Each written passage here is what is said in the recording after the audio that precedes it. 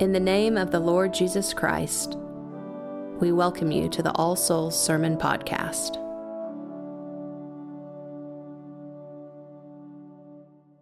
In the name of the Father, and of the Son, and of the Holy Ghost.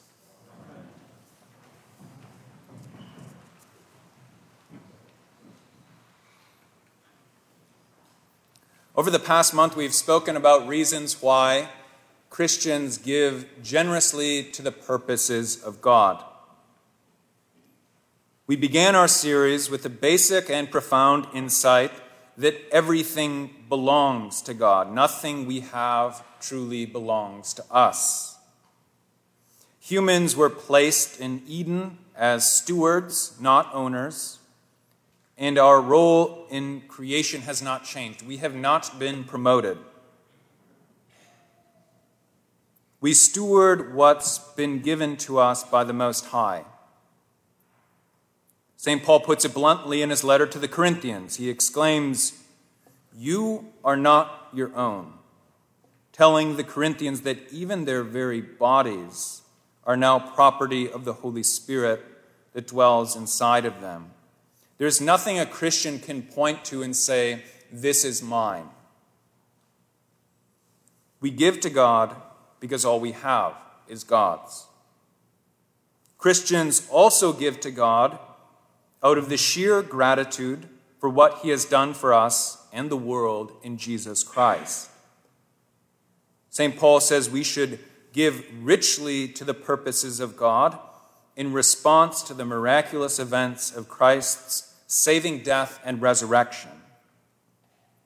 Following his beautiful account of what God has accomplished for us in Christ, St. Paul writes to the Romans, "I appeal to you, therefore, brethren, in view of the mercies of God, to present your bodies as a living sacrifice, holy and acceptable to God."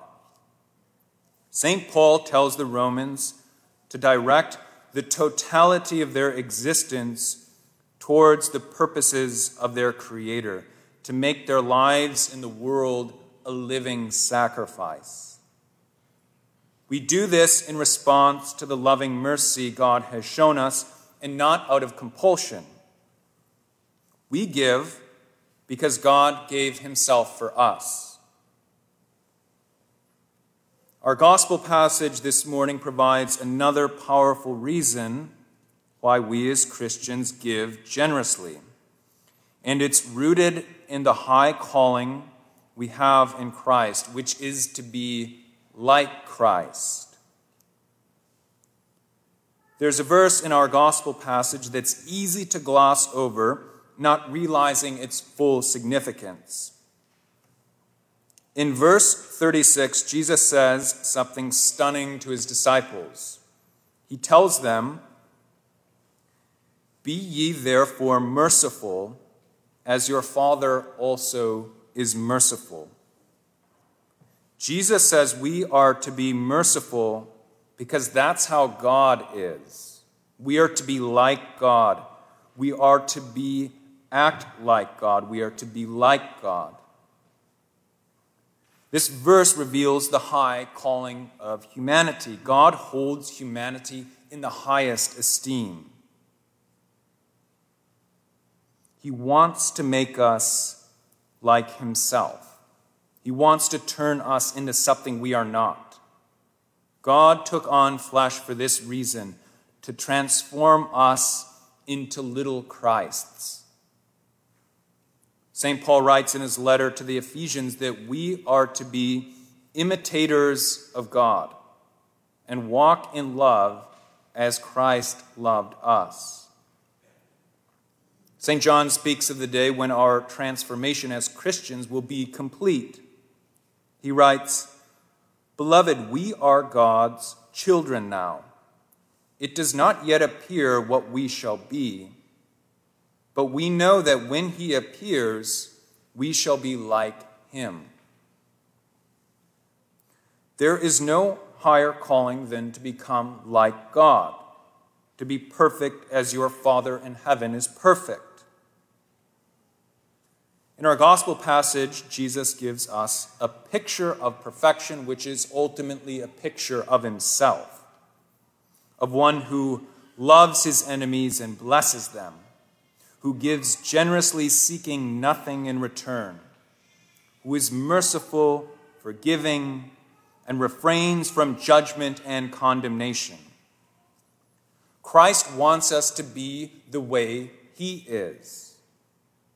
The imitation of Christ is the essence of the disciples' vocation. As Christians, we are to cooperate with the Holy Spirit dwelling inside of us, who is transforming us into little Christs. One of the ways we cooperate with the Holy Spirit is by giving generously. We imitate the one who became poor so that we might become rich, who emptied himself so that we might be filled, who gave his body so we might become a part of his, who died so we might live. We are called to empty ourselves, giving our whole self to God. And there are many ways to do this, through prayer, fasting, and secret acts of charity. The list goes on. One important way of emptying ourselves is to give our material goods for the life of the church. St. Augustine once said Christians are to be granaries for the poor. In other words, Christians are to be storehouses for those in need. We must also be storehouses for the church, directing our resources towards the flourishing of the mystical body of Christ, for which we are all members. As Christians, our giving is richly rewarded. Jesus says, "Give, and it shall be given unto you, good measure, pressed down and shaken together and running over." Jesus does not shy away from using the language of reward. At one point, he tells the disciples that those who give up everything to follow him will receive 100-fold and inherit eternal life. And those who give in secret will be rewarded by their Father in heaven. In our gospel passage this morning, Jesus says, "Your reward shall be great, and ye shall be the children of the highest." The reward Christ offers for his followers' generosity is closer relationship with himself. He rewards us with the gifts of the Holy Spirit, with love, joy, peace, patience, kindness, goodness, faithfulness, gentleness, self-control. When we give generously, we imitate Christ and become increasingly like him, producing the fruits of the Spirit. We become sons and daughters of the highest.